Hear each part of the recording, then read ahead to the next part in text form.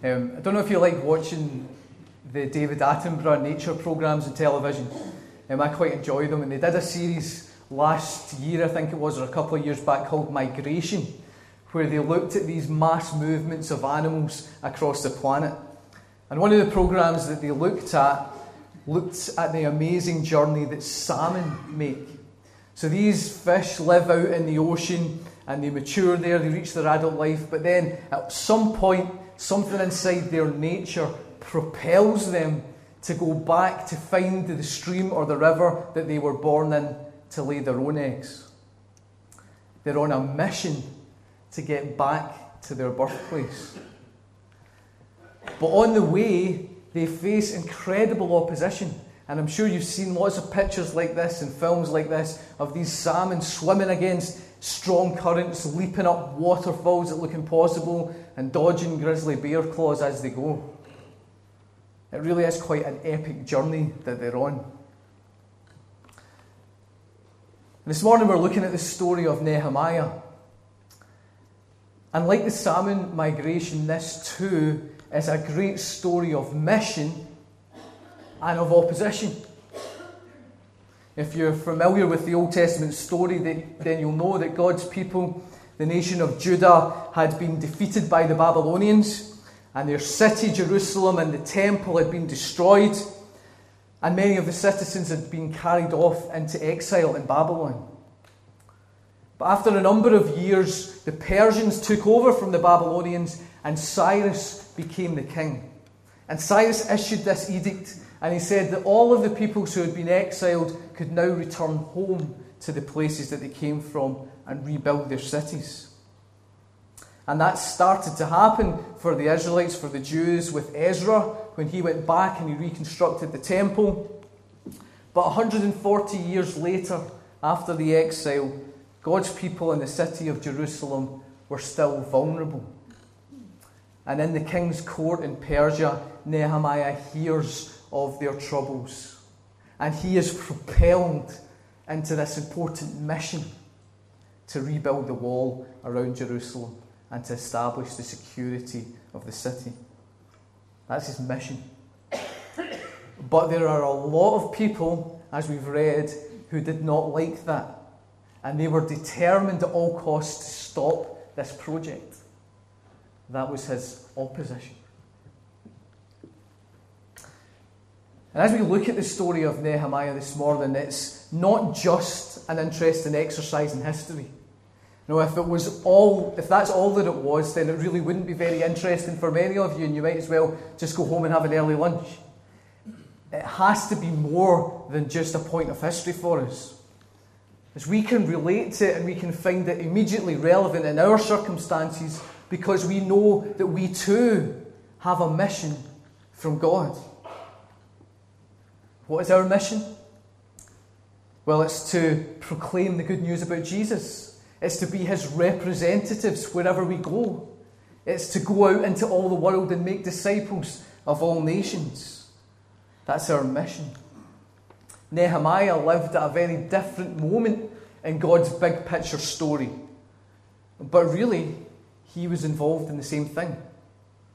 His mission was to re-establish this city and the people of God in Jerusalem so that there would be exactly the right social, political, economic, religious circumstances for the Messiah to be born into a few hundred years later. That was Nehemiah's moment in God's big picture story. And we have our moment too in the same Jesus-centered story. And specifically this morning, we are going to look at what Nehemiah has to teach us about opposition. It's a key theme in his story. You read about the main points of that in chapter 4 and in chapter 6 that you read. Because the thing is, when we decide to get involved in God's mission to the world, we find that very often we will encounter opposition. So we're looking at Nehemiah 6 under 4 headings. The first one is the reality of opposition.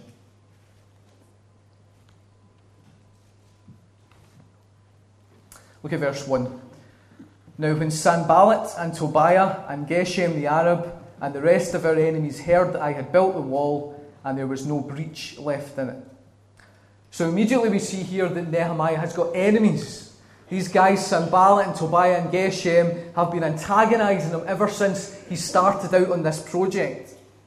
And together they represent Samaria, which was to the north, Ammon, which was to the east, and then the Arab-controlled territories to the south. So basically we get this picture of Nehemiah being surrounded by opposition. They really don't want to see him succeeding. And that's not an unfamiliar pattern in the Bible story. We've already said that Nehemiah's project here doesn't stand alone, but it's part of that bigger picture story. And it is important for us to realise that over and above the specifics of Nehemiah, it's that redemptive mission of God that attracts opposition.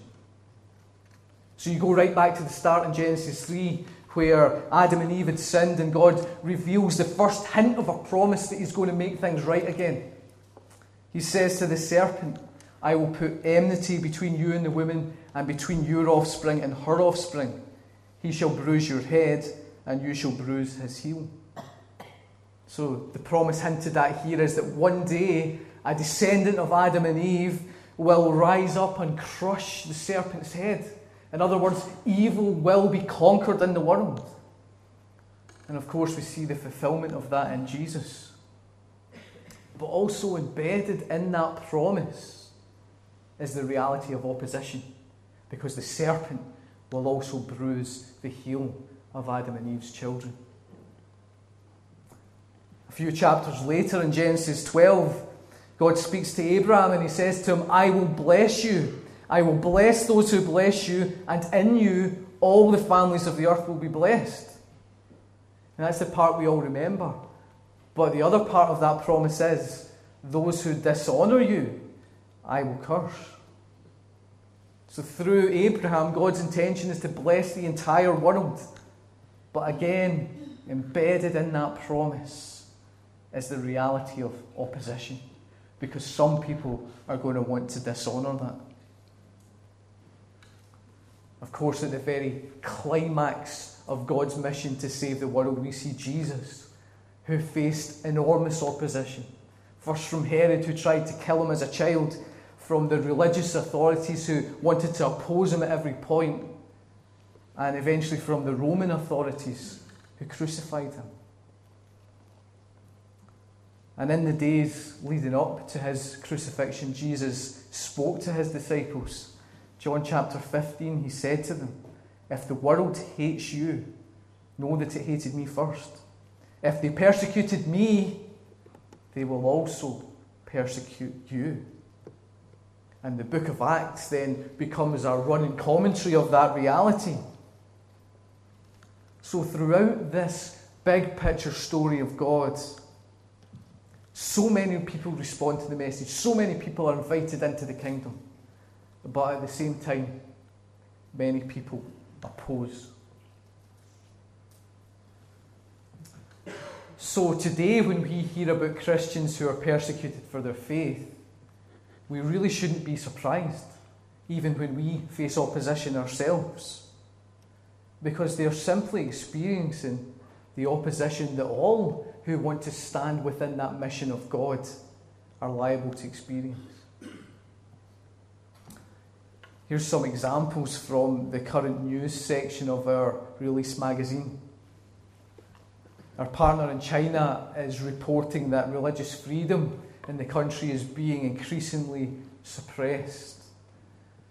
The government has stepped up their pressure on all churches to become part of the Free Self-Patriotic Church, which is basically the government-controlled church. They're even going to the stage of putting CCTV cameras in church buildings to monitor what's happening.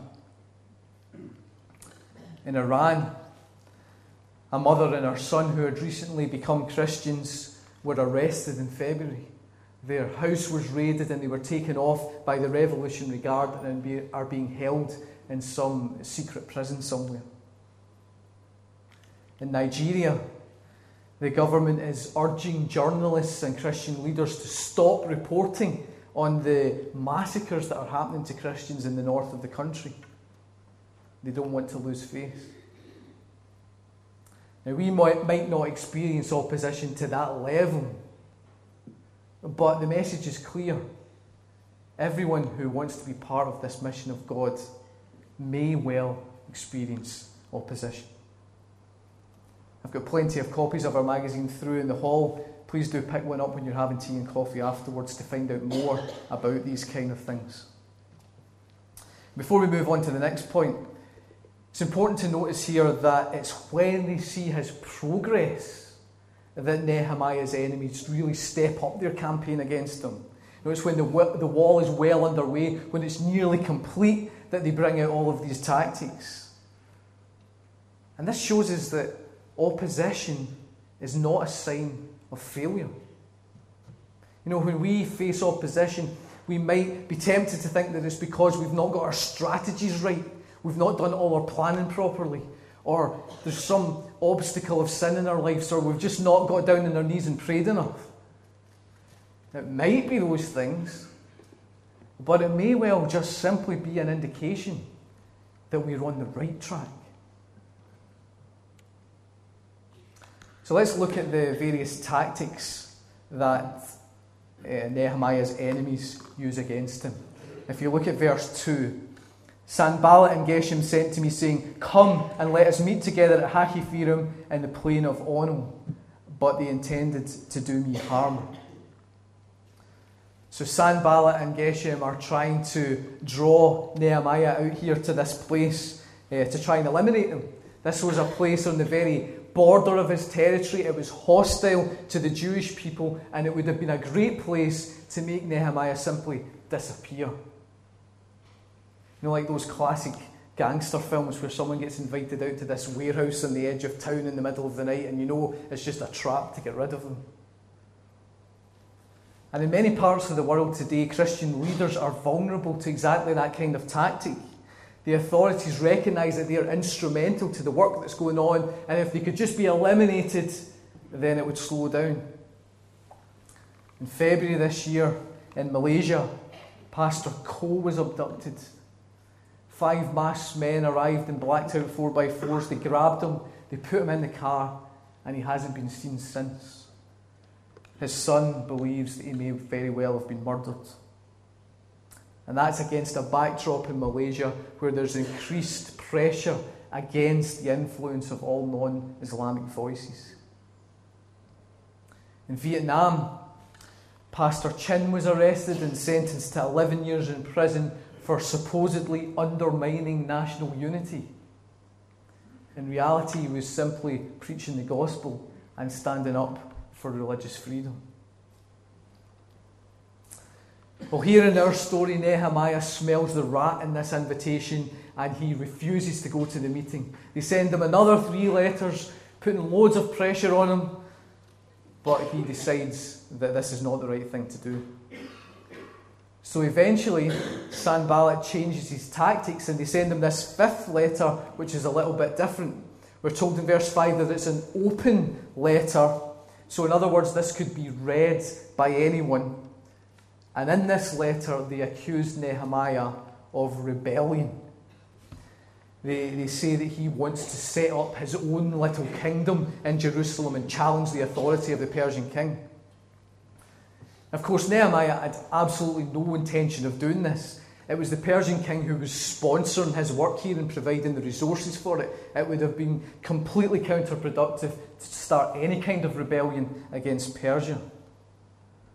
But nevertheless, Sanballat's accusation here is quite clever because it is believable.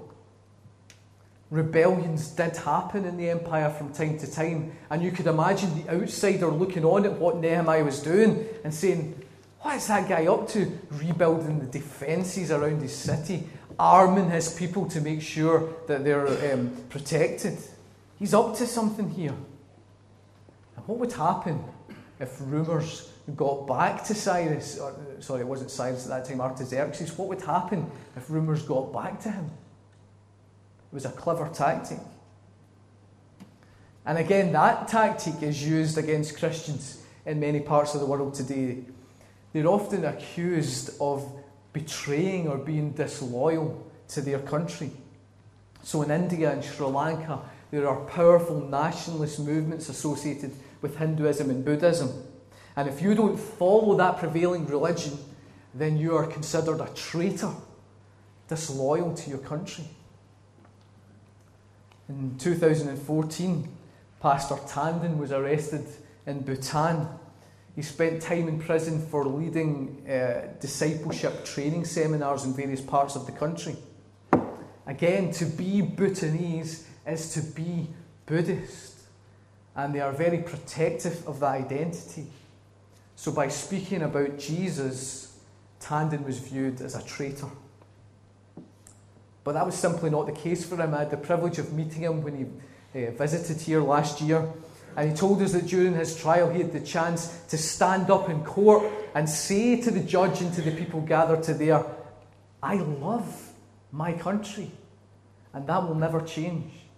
He loved Jesus, but he also loved his people and his country. And in a subtle way, we too can be vulnerable to this kind of accusation of disloyalty. We hear a lot of rhetoric in the media and politics these days about core British values. And one of the key things that's always mentioned is this value of tolerance. We have to be tolerant. And of course we would want to applaud that. But the problem is that tolerance seems to be getting subtly redefined. And now it seems to mean agreement with all other views, rather than simply acceptance and respect for those views. Don Carson writes, the new tolerance suggests that accepting another's position means believing that position to be true, or at least as true as your own. So now, when we say together with the Apostle Peter that there's only one name under heaven through which we can be saved, when we sing songs like we sang this morning, Our God Saves in Jesus' Name, then we are seen as being very intolerant, perhaps even disloyal, and not true British citizens. The final tactic that we see in this part of the chapter is an attempt to scandalise Nehemiah. If you look at verse 10. Now when I went into the house of Shemaiah the son of Delaiah, son of Methabel, who was confined to his home, he said, let us meet together in the house of God within the temple. Let us close the doors of the temple, for they are coming to kill you. Again, it's another trap. And what's particularly hurtful about this trap is that it comes from one of Nehemiah's fellow Jews. We learn in verse 12 that Tobiah and Sanballat have hired this Jewish man to come up with a false prophecy. The reality is that sometimes opposition against us can come from within the church. And the purpose of this was to try and get Nehemiah to go into the temple for protection. But that was something that Nehemiah was not allowed to do. He wasn't a priest, and he didn't have the right to go into that part of the temple under the law. So if he did, this would seriously discredit him amongst the people. They'd be saying, who does this guy think he is? Just because he's the governor, he can rule roughshod over all our laws and parade straight into the centre of the temple to save himself. They would have stopped respecting Nehemiah and his authority. And most importantly, they would have stopped the work on the wall. Again, an ingenious plan to thwart the mission. In China last year, Pastor Yuez was charged with embezzlement, and he was removed from his position as senior pastor in one of the largest churches in China. And many local Christians there have vouched for his integrity. They say that he was targeted because he chose to speak out against the country's church demolition campaign. And many other pastors have suddenly found themselves in similar positions with similar accusations of scandal against them because they've dared to speak out against the government. Recently in India, a pastor and a Bible college student were attacked by a group of militants.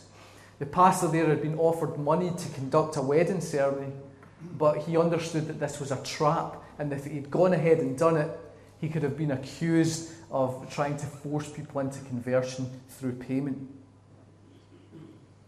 See, if you can sow a little seed of doubt about a leader's integrity, then you can do a lot of damage. We have to be aware of that in our own context too. So those are the range of tactics that Nehemiah's enemies use against him. And over all of these, we can see this aspect of fear. Verse 9, Nehemiah says the accusation of rebellion was made to frighten us. In verse 13, the false prophecy was intended to make him afraid. And fear is a really powerful weapon. As we spoke about with the children, many of our brothers and sisters live in this daily reality of discrimination, harassment, and the threat of imprisonment. It's scary. And we need to pray for them that God would sustain them in that.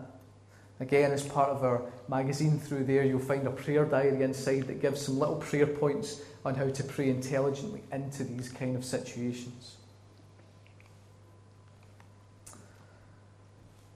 So that's the tactics against Nehemiah.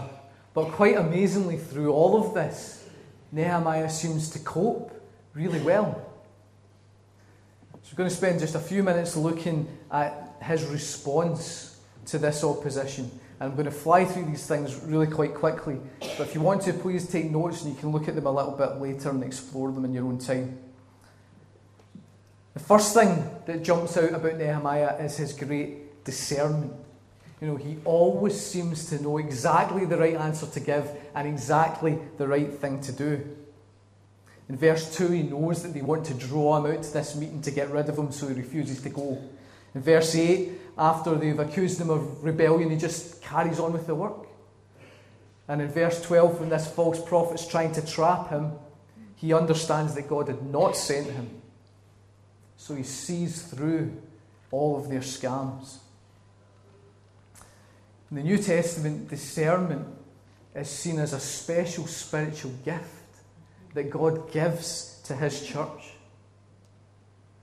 And in a context of opposition, it's invaluable. The church really needs leaders with that gift of discernment to know when something is coming from God and to follow through with that, and to know when something is part of a tactic of opposition and to steer clear of it. We should pray that our leaders have great discernment. And another thing we see from Nehemiah is his continued focus on the main thing. So in verse 3, when Sanballat and the others are trying to get him to go away to this meeting, he says, I sent messengers to them saying, I'm doing a great work and I cannot come down.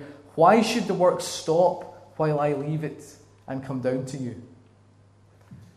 So we've said that Nehemiah sensed the danger in this invitation, but he also didn't want to go because it would have been a major distraction from the work.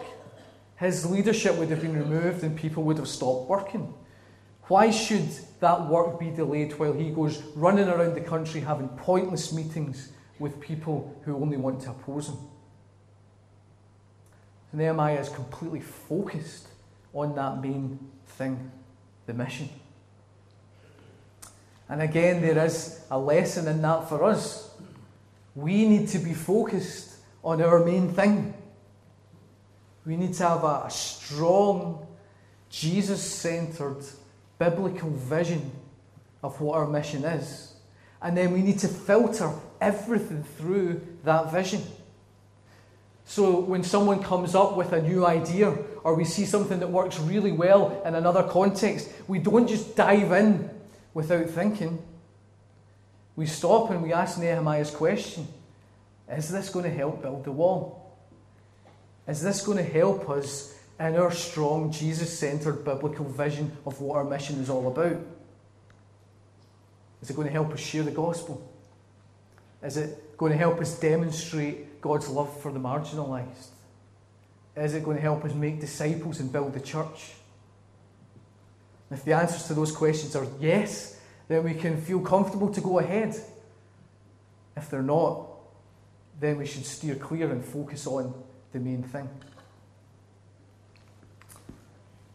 As an organisation, Release International's mission is to help Christians in the UK actively engage with their persecuted brothers and sisters by praying with them, standing with them, and learning lessons of true Christian discipleship with them. And we do this because the Bible teaches us, as we said to the children, that we're all part of one big family, and that when one part of that body suffers, then every part suffers with it. Interestingly, the thing that prompted Nehemiah to first go back to Jerusalem was the reports he heard from his brothers who came to visit him and told him of the trouble of his brothers. So we as Release want to make sure that everything we do is filtered through this vision. And that's the reason why I love to have an opportunity like I have this morning and this evening to speak to Christians in this country and to let them know the things that are happening in other parts of the world. To encourage you to become involved in some way. And also to see just how much we can learn from the example of our persecuted brothers and sisters. We are working with partners on the ground in about 30 countries across the world, and we are providing things like trauma counselling for the victims of violence, support for people who are trapped in poverty. We help children and the families of prisoners who are in prison for their faith, and we also help to get Bibles and Christian resources into some of the hard-to-reach places. And I'll be speaking a lot more about that tonight. But again, I'd encourage you this morning to look at the table through there when you go for tea and coffee. Have a chat with me. There are loads of different ways to get involved. We can pray, we can give, we can write, we can volunteer.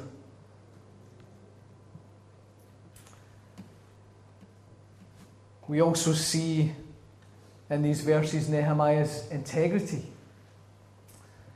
When it comes to this false prophecy that his life is in danger, we particularly see this. Don't know about you, but if I heard that someone was coming to kill me, even if it was just a rumour, I think the first thing I would do would be to make sure that I got to a place of safety somewhere. But not Nehemiah. Again, as we've seen, he takes the time to think. Hiding just wouldn't be the right thing for him to do here. Even if his life genuinely was at risk, would it really be the best option for him to preserve himself at all costs? To sin? To break the law and go into this temple which he wasn't allowed to do? No, Nehemiah has integrity. He loves God. He knows his mission. He doesn't want to break the law. He knows that there is a certain amount of a risk that's necessarily entailed in his position. And he accepts that. He's not going to run away from it. I could share countless stories with you of our brothers and sisters who share that same courage and that same integrity to do God's mission where they are. We'll learn about Pastor Priyantha from Sri Lanka tonight. And finally, in the face of opposition, we see Nehemiah's calm confidence in God. In verse 8, when Sanballat's letter accuses him of rebellion, he really could have been tempted to panic. Down tools, stop the work. I've got to go back to Persia and convince the king that I'm not rebelling against him. Panic. But that's not what Nehemiah does. Instead, he just writes this calm, measured letter back to them saying, nothing like this is happening, and I'm just going to get on with the work. Quite straightforward and to the point. I like to imagine what Sanballat's reaction would have been when he got this letter. He would have been absolutely fuming. Why are none of my plans working? Why can this guy see straight through everything that I try to do against him? Why does he feel that he can write to me like this? And Nehemiah can be calm and confident because he knows that his mission is really God's mission. And it's more than safe in God's hands. So he says a quick prayer as he's famous for doing. And in verse 9, now, O God, strengthen my hands. Our persecuted family have got a lot to teach us about this sort of calm confidence in God. Earlier this year, this man, Pastor Yang Hua, was sentenced to 2 years in prison on charges of divulging state secrets. And before that, he'd spent a year in prison without even being charged. And during that time, his health has been really poor and he's been prevented from seeing his family. But listen to this extract of a letter that he sent his wife from prison. "My dear wife, greetings. Pray and wait for God. My heart is calm and quiet, and it has no anxiety. After reading your letter, I know of your concerns. But praise the Lord by singing the song, The Sun Above the Clouds. The Lord has prepared this song for you and me. I sang it many times and I'm so joyful. I'm sharing it with you. Never see the dark clouds covering the sky, and always see the sun above the clouds. Never be dejected and despondent. Always look up at our Lord, and always keep the spiritual life above the chaos. Rest in God's arms. Some rely on chariots, some on horses, but we trust in the name of the Lord. Be upright and take care. Be prepared for the rest of the road. I will go with you. If the Lord doesn't allow it, not a single hair from your head will drop to the floor. Your husband, who is always missing you." Amazing confidence and calmness in God. Very quickly, our final point to consider is progress despite opposition. If you look at verses 15 and 16. "So the wall was finished on the 25th day of the month of Elul in 52 days. I love the understated way that is communicated there. So you have all the bluster of this chapter with all these tactics and plans and schemes against Nehemiah. It's taken up the whole chapter, and then you just get this little summary verse which says the wall was finished. And by the way, it was finished in record time. 52 days to build a wall all the way around the city. You see, again, this is God's mission. These are God's people, and nothing is going to stand in the way of him fulfilling his promises for them. Not Sanballat and not Tobiah, not Geshem, not Herod, not Pilate, not Caesar, and not communism or nationalism or militant Islam. Jesus said, "I will build my church, and the gates of hell will not stand against it." God is securing for himself this people from every tribe and nation and language to live with him for all eternity.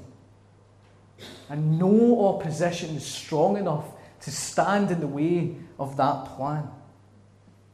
Now, the outcome of God's mission is not in question. It's not in jeopardy as if it's kind of hanging in the balance somehow.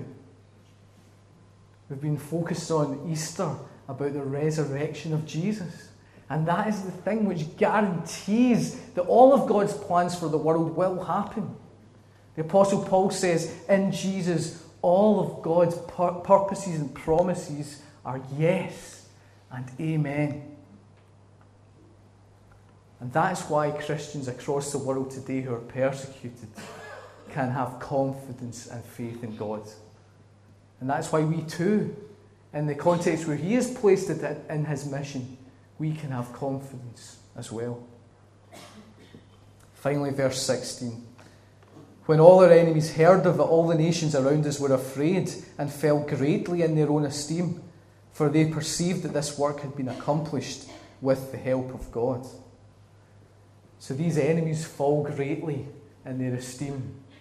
They've realised that their agenda is not going to win the day, and that God's hand has been behind all of this for Nehemiah.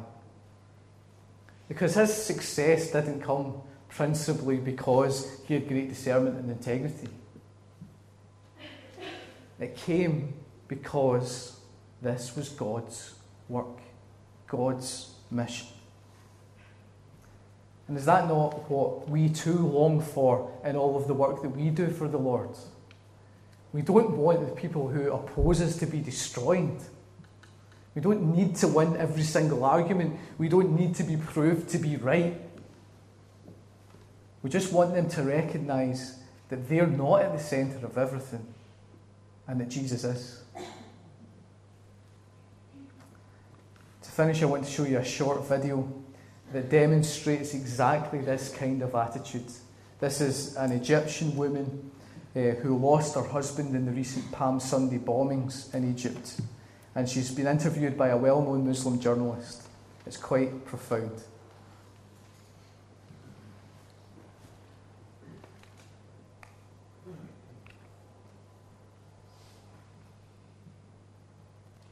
أنا فرحانة بيه ومبسوطة ومش زعلانة من اللي عمل كده. بقول له ربنا يسامحك، أنت مغيب يا ابني، أنت مغيب، صدقني مغيب، ومش زعلانة. بس أنا بطلب من ربنا يعني اللي هو خلاص انتهى وراح. بطلب من ربنا إن يعني يسامحهم ويحاولوا يفكروا شوية. يفكروا صدقيني، لأن هم لو فكروا إحنا ما بنعملهمش أي حاجة. صدقيني ما بنعملهمش حاجة، لهم فكروا تاني، فكروا إن أنتوا بتعملوه ده صح ولا غلط، وربنا يسامحكم وإحنا مسامحينكم بأمان. بقولها مسامحكم صدقيني، لأن أنتوا حطيتوا لي أبو ولادي في مكان ما كنتش أتمنى العمر كله. صدقيني بأمان، يعني أنا عمري أنا بفتخر بيه وبتمنى أكون أنا جنبه. صدقيني يا بنتي، وأشكرك يا حبيبتي.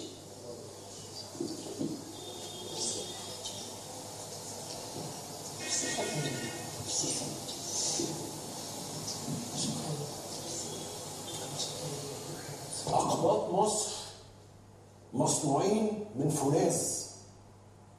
أقباط مصر مئات السنين بيتحملوا كوارث ومصايب كتيرة. القبط المصري يعشق تراب بلده. القبط المصري يتحمل كل شيء عشان وطنه. وإيه كمية التسامح اللي عندكم دي؟ لو أعدائكم يعرفوا قد إيه أنتم متسامحين بجد ما كانش حد يصدق. ده أنا لو أبويا والله ما أقول لك كده أبدا. الناس دي عندها كمية تسامح عن حق، عن عقيدة. دول بني آدمين والله مصنوعين من مادة تانية.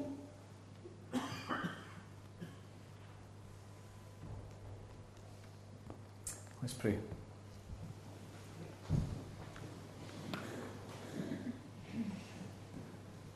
Father God, we thank you that you have made your people of a different substance, that we are in Christ, and because of that we might face opposition, but also because of that we will always be strong enough to stand in the face of that opposition, because it is you that we stand in. It's your mission, it's your purposes, it's your promises that we stand in. Lord, once again we pray for our persecuted brothers and sisters this morning. We pray that you would enable them to stand. We pray that they would draw on the full strength of the resources that they have in you. Be with them, we pray, God. And be with that woman that we've just heard from, who will still be grieving the loss of her husband. Give her strength and conviction and hope, calm confidence in you, and help her to keep on forgiving those who have carried out this act against her. In Jesus' name.